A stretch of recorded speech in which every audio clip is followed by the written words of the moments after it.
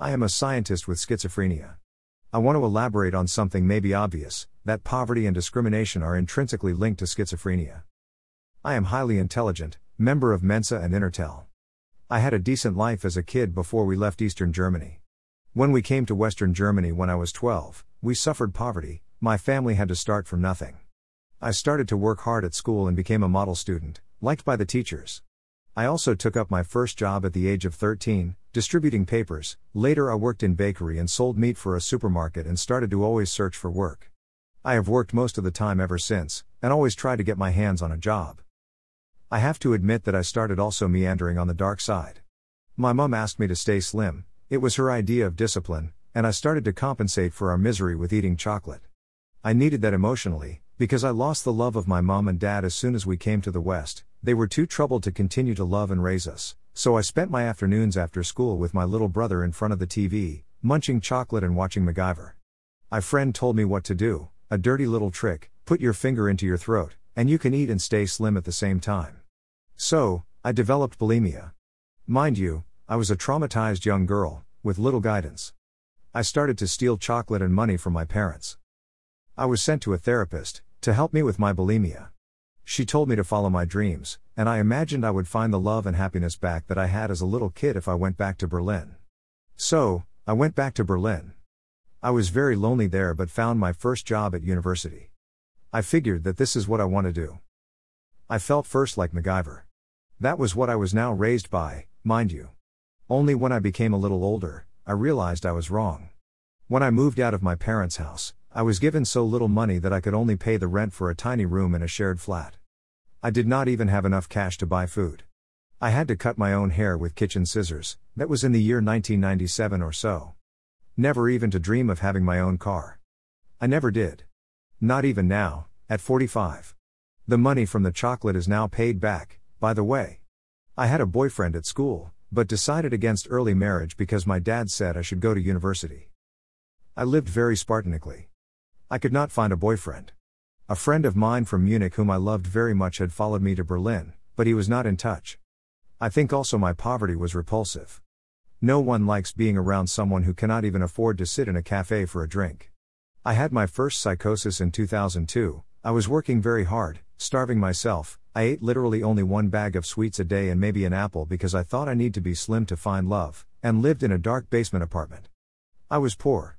I had an out-of-body experience then and psychosis, which felt like spiritual guidance.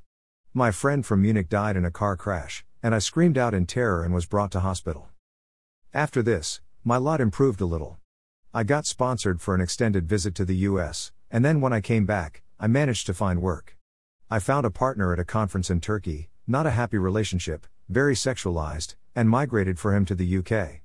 We separated as soon as I arrived, because I fell ill with schizophrenia and did not find a job close to him and he could not cope with that, but I found a good job in the UK.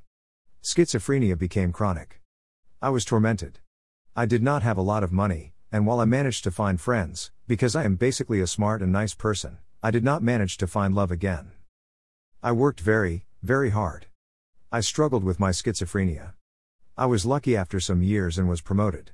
Finally, I had some little cash. I met a lovely man and we fell in love. When that happened, I realized how poor I had always been, because even if he was not rich himself, he lived a more or less normal life. He had a normal house, a little normal car, and some savings. All things that I never had. The evil thing that happened was that as soon as we were together and I had my better job, we fulfilled our dreams and traveled a little. I think people got envious of me and wanted to force me into having a baby, just because. My mother especially. It got so painful to me that in fact I complained with the International Court of Human Rights. At least I imagined that my family wanted a child out of me. I think it is credible. That's what happens to women, I've heard and seen it in others too. That became so disruptive, that I could not manage to keep my job and ended on disability income. That's awfully little money. Poverty knocks again. So, again I live in utter poverty. I can't even afford to take out a loan. I never owned my own car at the age of 45. I am discriminated in finding work. For some strange reason, my boyfriend still endures my misery. And the brilliant thing is that my intelligence is becoming recognized and I am allowed to study at Harvard.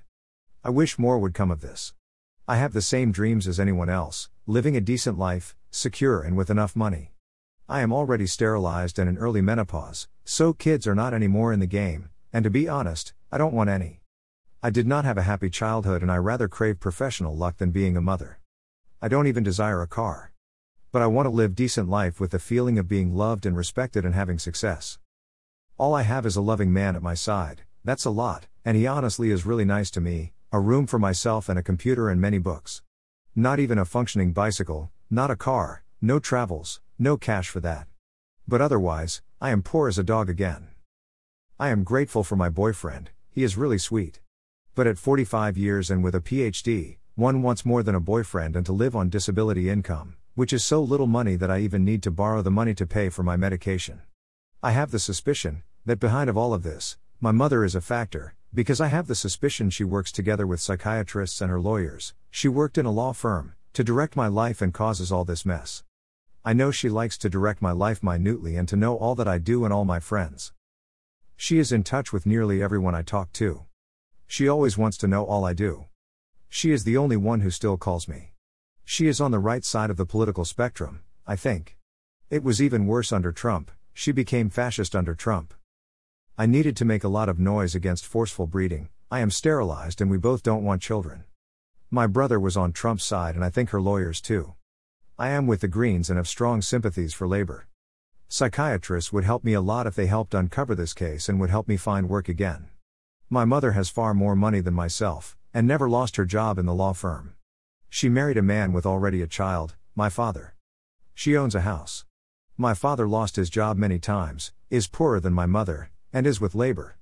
I don't know anything about my brother, because since we were teenagers we never talked.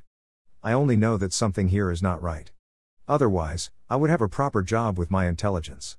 I am a member of Mensa, Intertel and have a PhD. By Anna B., UK.